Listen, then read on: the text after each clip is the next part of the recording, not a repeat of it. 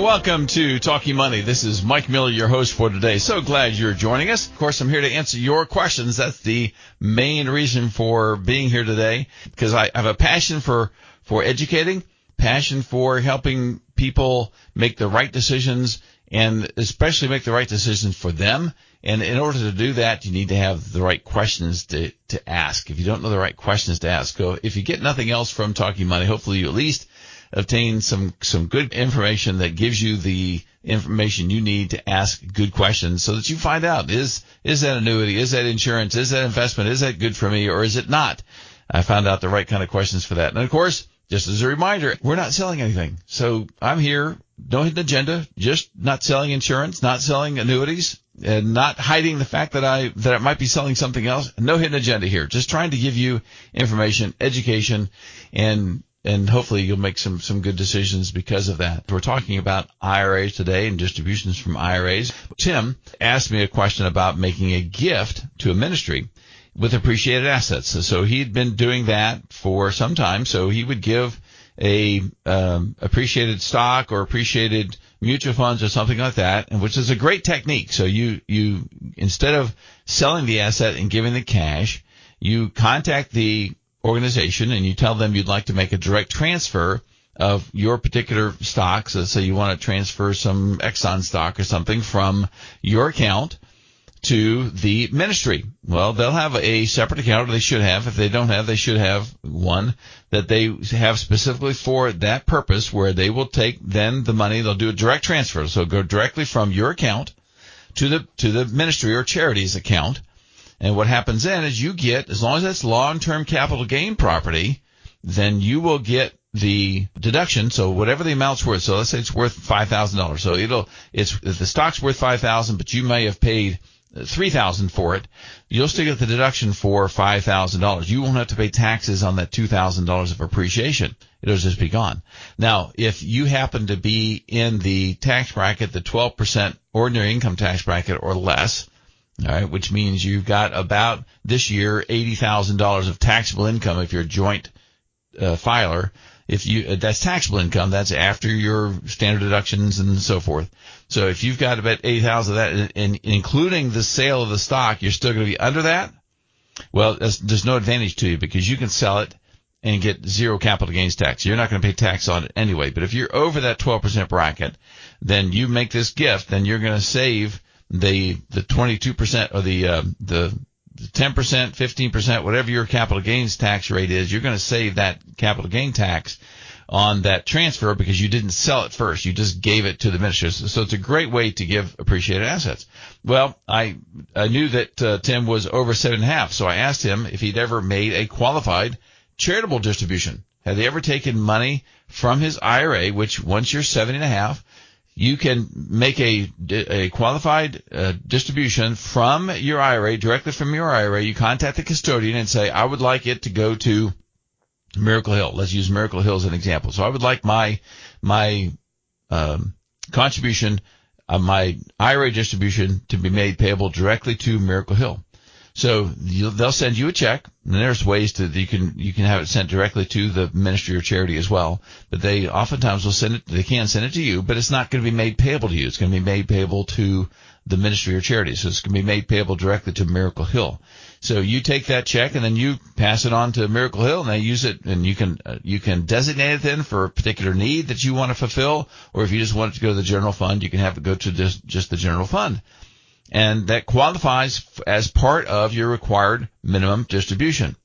And you can go up to $100,000 each year on that. Even if your required minimum distribution may be only $10,000 or $20,000, you could give more than that if you wanted to and still not have to worry about paying taxes on that. So on the front of your 1040, you're going to show the amount coming out as a distribution, but the taxable amount line, I think it's 4B, is going to be lowered, reduced by the amount that you made as a qualified charitable distribution. So which way is better? So let's take the example of Tim gave. So let's assume he's going to pay a capital gains rate on his property. If he sells it first and then gives the money away, he's going to pay a capital gains tax on that. So if he does that, he's going to pay 15%, let's say. He's in that bracket. So he's going to save that 15% because he gave that appreciated asset away. But instead of doing that, let's say he does a qualified charitable distribution. Well, his tax bracket, he's in the 22% tax bracket. So by taking a regular required minimum distribution from his IRA, he's going to include that as income, and he's going to be taxed at 22%.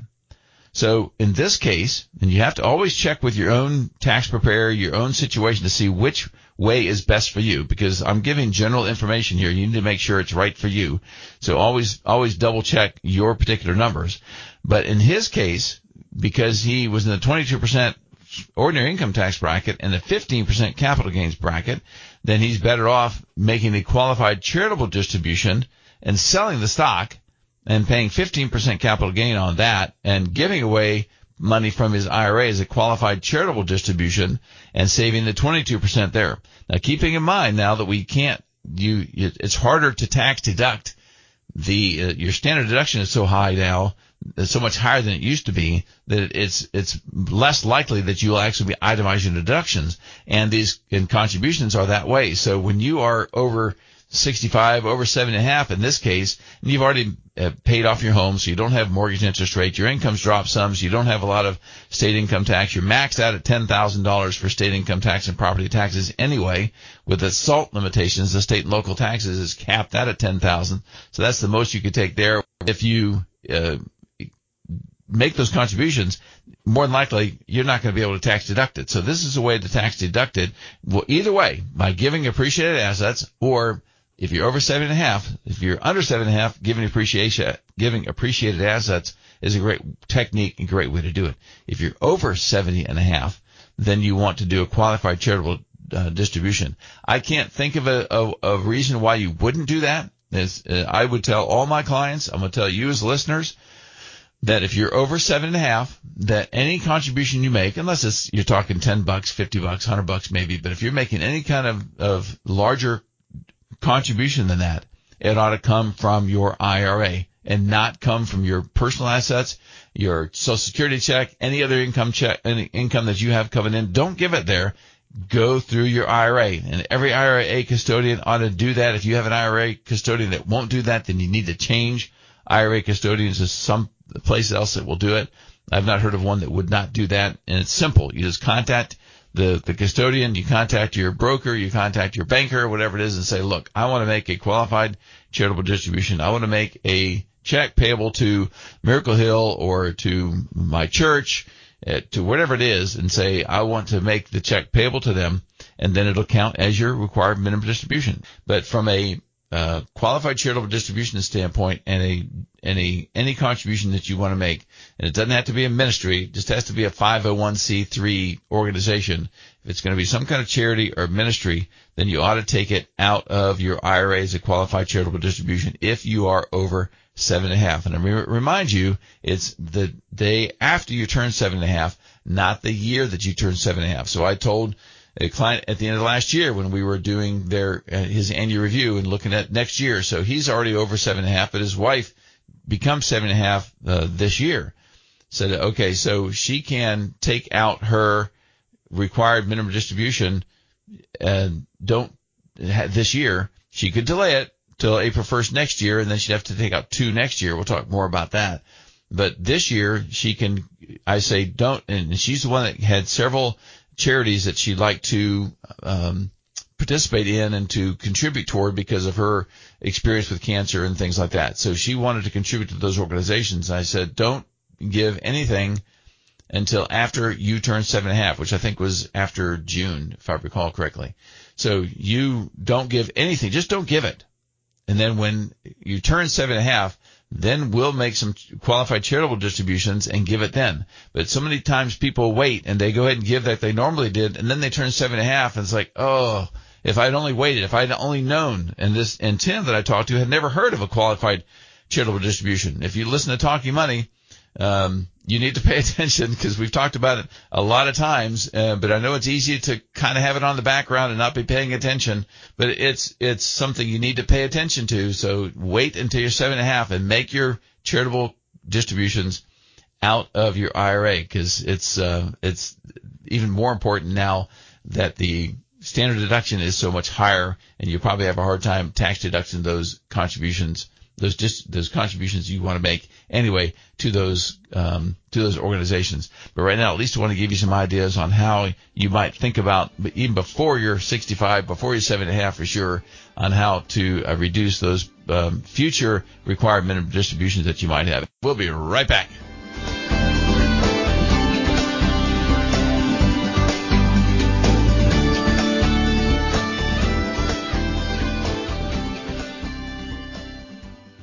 This is Certified Financial Planner Professional Mike Miller, your host for Talking Money. I am pleased to have Ronald Blue Trust as the sponsor of Talking Money.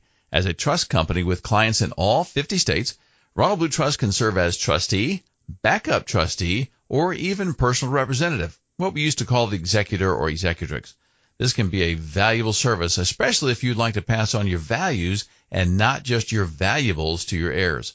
Your heirs will probably have one of two perspectives. Either they will say something like, what am I going to inherit? Which is usually the common perspective. Or they will ask, what is going to be entrusted to me? What talents will I be responsible to manage? Tim Kimmel, Director of Family Matters, said it well. Quote, you can't leave character to your trust account. You can't write your values into the will. You can't bank traits like courage, honesty, and compassion in a safe deposit box. What we need is a plan, a long-term strategy to convey our convictions to the next generation, unquote. Estate and trust planning are about much more than saving taxes or simply making sure your assets get transferred efficiently to your children.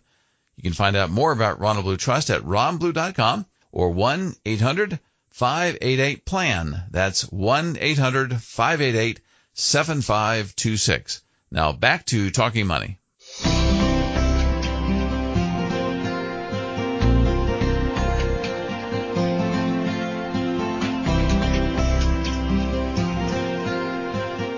Let's go to the phone lines now to get my buddy Wayne from Greenwood. Good morning, Wayne. My question. Yeah.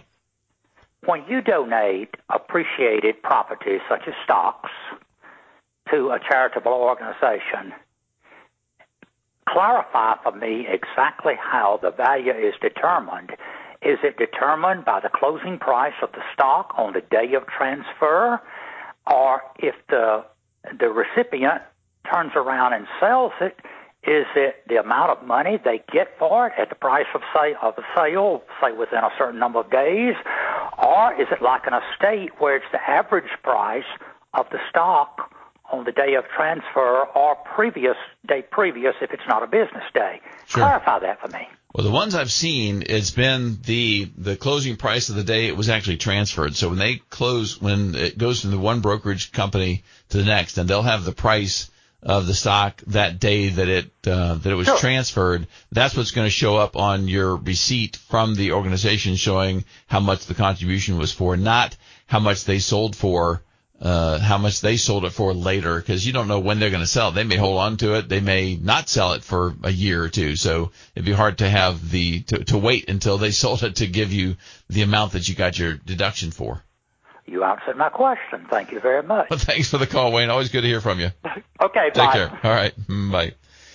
So another question I had about IRAs that was interesting to me was when Brad, another listener, that Brad asked me about the taxability of a traditional IRA to the beneficiary.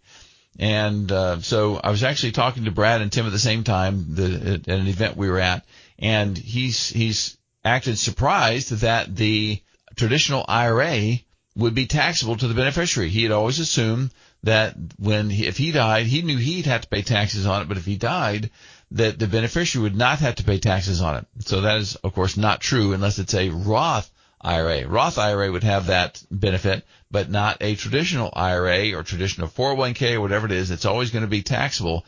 And one of the things I didn't mention talking about Tim doing a qualified charitable distribution as opposed to long-term capital gain property, another benefit is if you don't sell the long-term capital gain property and you hold it until your death, that still qualifies for a step-up in basis, which means that your heirs would get that, even it could be a spouse. You own it, and it transfers to your spouse at death. That spouse gets an increase in the value at death. So we get it stepped up in basis, so they don't have to pay any taxes on it. So it's another way to get rid of the taxes. It's not a fun way because you have to die first. But anyway, you die, and then it passes on to your heirs, but then they get a step up in basis and don't have to pay taxes. So another reason why you want to use your IRA to give that money away if you're over 7.5 instead of a gift of appreciated assets. All right, so we got to wrap up today. So, of course, if you have any questions or would like to learn more about any of the topics covered on the program today, you can always reach out to your financial advisor, your tax attorney, whoever your professional is. We do believe it's very important to work with an advisor who shares your values, though, and your biblical worldview. So if you want more information, please call Ronald Blue Trust 800-588-7526. We'll see you next week for the next edition of Talking Money. Though I'm an employee of Ronald Blue Trust, Talking Money represents my individual views and not those of my employer or any sponsor of the program. During the program, I may discuss market trends as well as specific financial planning techniques and investment ideas. These discussions are for general information only and are not intended to provide specific advice or recommendations to any individual or organization. Work with your attorney or accounting or investment professional for specific individual advice and services. Any securities or investment products discussed on Talking Money are not insured by the FDIC, are not a deposit or other obligation of or guaranteed by any bank, and are subject to investment risks, including possible loss of principal amount invested.